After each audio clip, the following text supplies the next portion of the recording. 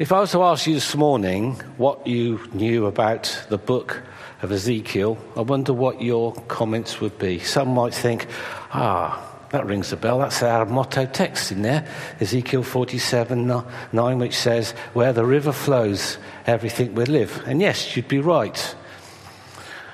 Some might think, doesn't it talk about dry bones in there somewhere? Yeah, it does. That's in chapter 37. I might do a bit more confessing here today, and the first thing I'm going to confess to you is this.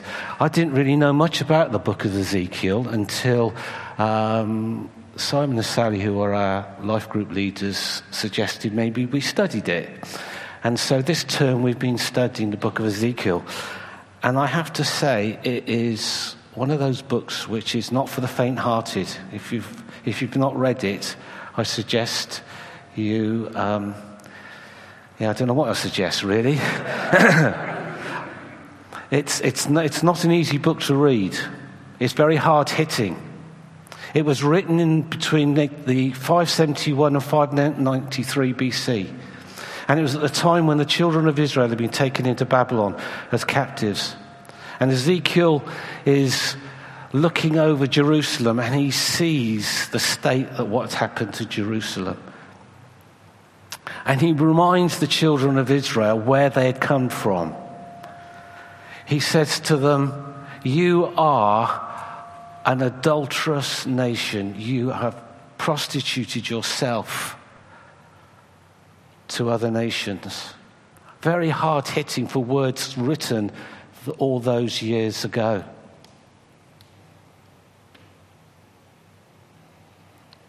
I wonder, we would use the words adultery and prostitution probably differently today. But Ezekiel reminded the people that they had come out of into the promised land, and they should have been a nation that showed to everybody else around the goodness and the greatness of God, but they didn't. And instead, they just blended in with everything else that was going on. So in the end, you couldn't really tell the difference between God's children and anybody else. And that's the type of people they'd become. So we would use the word adultery and prostitution in a different way today. But can I fast forward you to the New Testament? Because the New Testament, it tells us that as children of God, we are the bride of Christ. And he is the bridegroom. That there's a relationship between God and man. He is the bridegroom and we are the bride. And that relationship's been broken. We have merged in with the crowd. We have fallen short of what God has called us to be. We have run after other things. We have not done the things that God wants us to do. And I wonder, if Ezekiel was here today, what would he say about us? What would he say about you, me, this church, the church? What language would he use?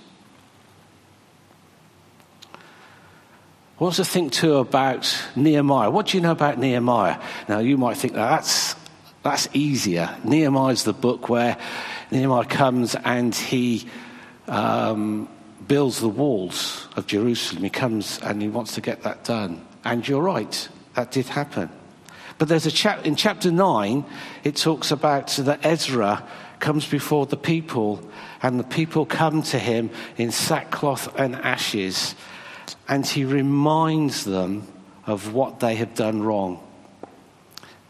And there's a verse which, I can't remember what verse it is now, but it says that for a quarter of the day, the children of Israel confess their sins before God. Now, the Bible doesn't tell us if that was 24 hours and a quarter of a day was 6 hours, or whether it was just the time of day, which is the light hours, so maybe 12 hours. But you just think for a moment, even if it was 12 hours of light, a quarter of that time they confessed before God. That's 3 hours. And it got me thinking as to when was the last time that I confessed before God. that length of time. See, quite often, and this is another confession of mine today, is the fact that there are times that when we come before God, we say, God, I am sorry for my sins. And we leave it at that. And that's partly okay. But I believe we need to name those sins. Because it's so easy for us to turn around and say, Lord, forgive me my sins. And it's easy to say sorry. But sometimes we only say sorry because we've been found out. So can I urge you, in your own time of reflection today and in coming days, that when we come before God and we ask for repentance of our sins, that we name those sins, bring it before God and say to him what it is that we've done wrong. It's too easy just to say, Lord, forgive my sins, and think that's it. In Psalm it tells us, as far as the east is from the west, that he will forgive us our sins if we bring it to him.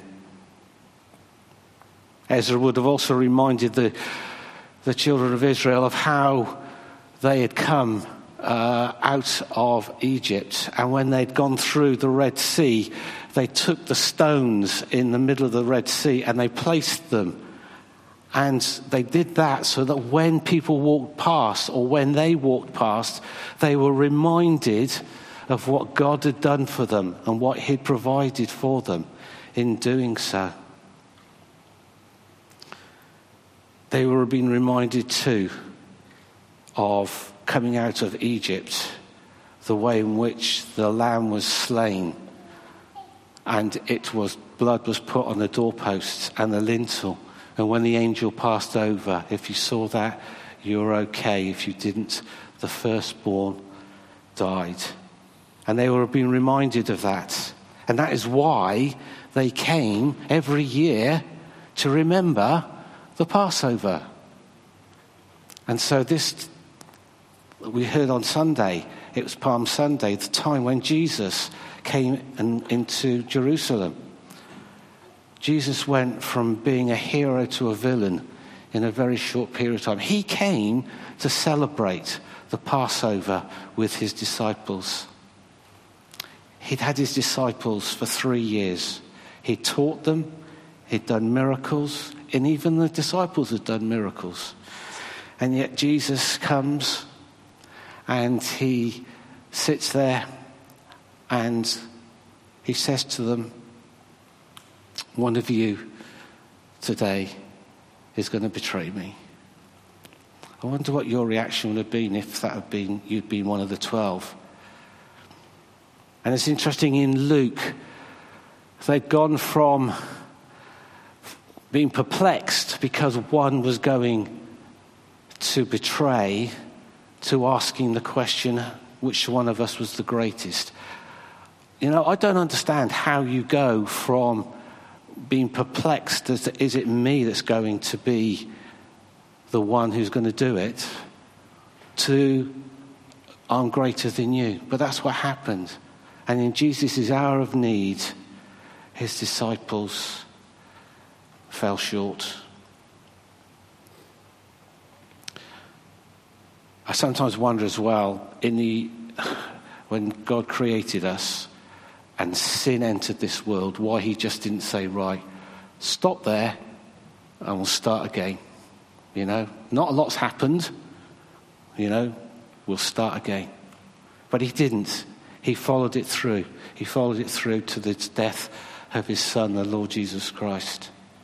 And I sometimes think, you know, Jesus had his disciples for 3 years, and we have here an account where one betrayed Jesus, we have another who denied Jesus, and we have a third disciple who didn't believe that he doubted that Jesus had risen from the dead.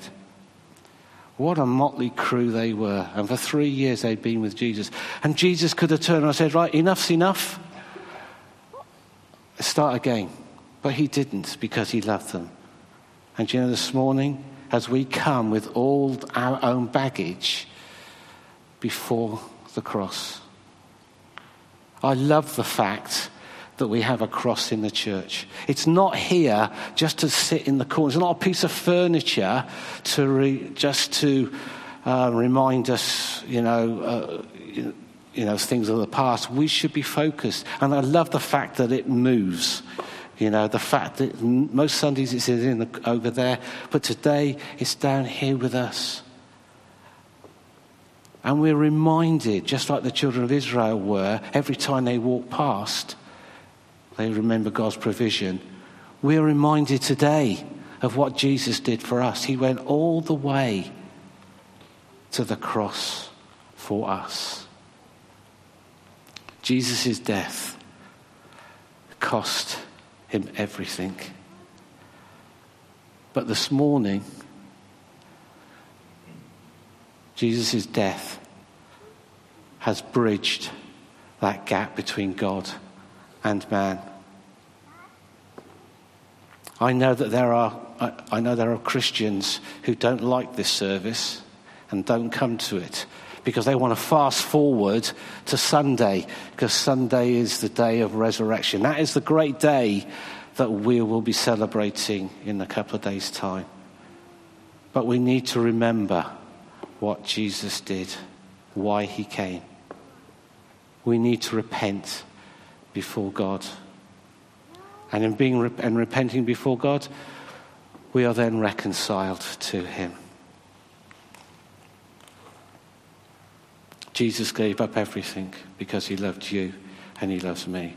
And he continually loves us. And when we mess up, he loves us again and again and again. At the end of Luke's account,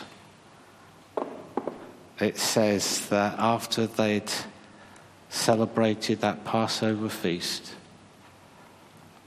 they got up and they sang a song. And then they went out to the Mount of Olives. Revelation 5 says this: "Then I saw in the right hand of him who sat on the throne a scroll with writing on both sides and sealed with 7 seals. And I saw a mighty angel proclaiming in a loud voice, 'Who is worthy to break the seals and to open the scroll?' But no one in heaven or on earth or under the earth could open the scroll or even look inside it. I wept and I wept, because no one was found who was worthy to open the scroll or look inside. Then one of the elders said to me, 'Do not weep. See, the Lion, the tribe of Judah, the Root of David, has triumphed. He is able to open the scroll and its 7 seals.' Then I saw a lamb, looking as if it had been slain, standing at the center of the throne, encircled by the 4 living creatures and the elders. The lamb had 7 horns and 7 eyes, which are the 7 spirits of God sent out into all the earth. He went and took the scroll from the right hand of him who sat on the throne. And when he had taken it, the 4 living creatures and the 24 elders fell down before the Lamb. Each one had a harp, and they were holding a golden bowls full of incense, which are the prayers of God's people. And they sang a new song, saying, 'You are worthy to take the scroll and to open its seals, because you were slain, and with your blood you purchased for God persons from every tribe and language and people and nation.'" On the night Jesus was betrayed, he was in the upper room with his disciples, and he took the bread and he said, "This is my body, which is going to be broken for you." Likewise, he took the cup and said, "This is a new covenant in my blood, which is shed for you." They had remembered with the blood on the doorpost. They remember that Passover. But Jesus was saying, this is a new covenant now. This is a covenant once and for all. no more bloodshed, because I am going to die in your place. And when Jesus died on that cross and he cried out those words, "It is finished," that veil that was rent from top to bottom, the place where only the high priest could go into once a year to redeem the sins of the people, that veil was rent from top to bottom. And now we can come into the presence. We don't have to do that anymore. We are here before God.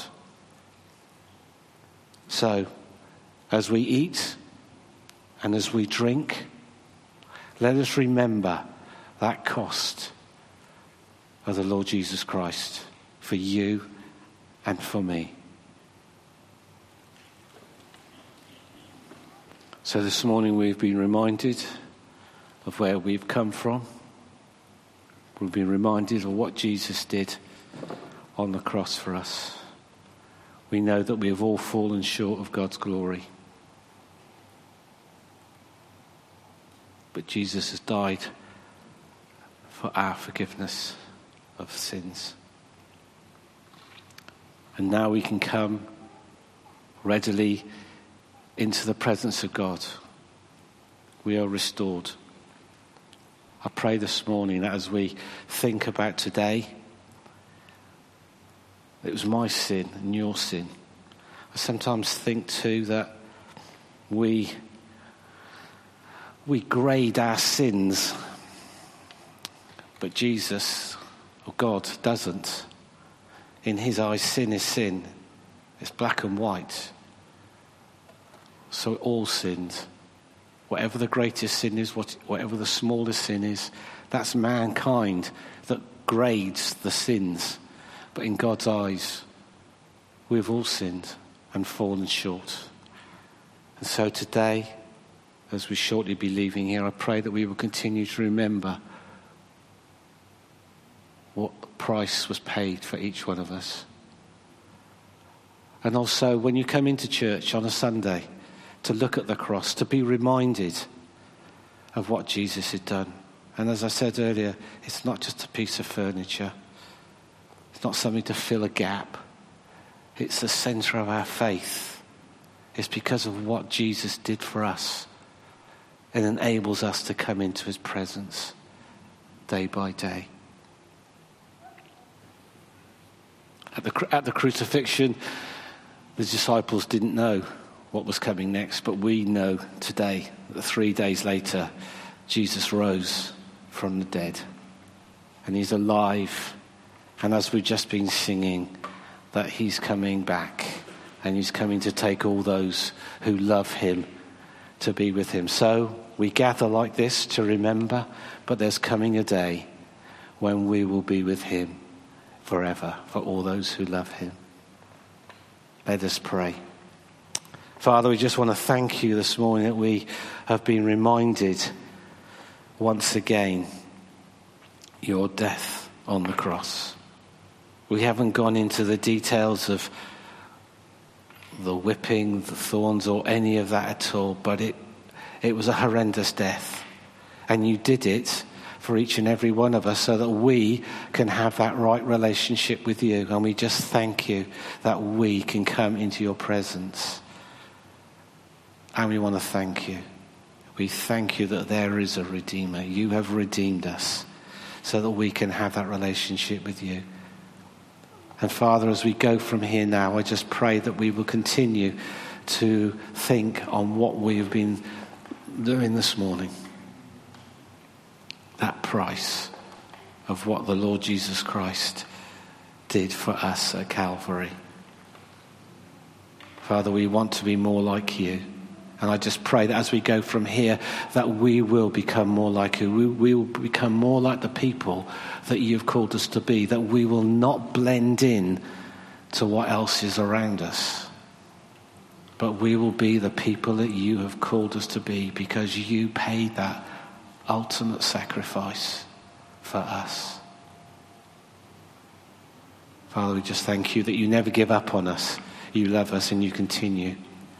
And so as we go from here now, we just pray that you'll go before. Be with us, we pray, until we come on Sunday to that day when we will be celebrating your resurrection. What a great time that will be. So as we leave now, let's just say the grace to each other. The grace of our Lord Jesus Christ and the love of God and the fellowship of the Holy Spirit be with us all now and evermore. Amen. Amen.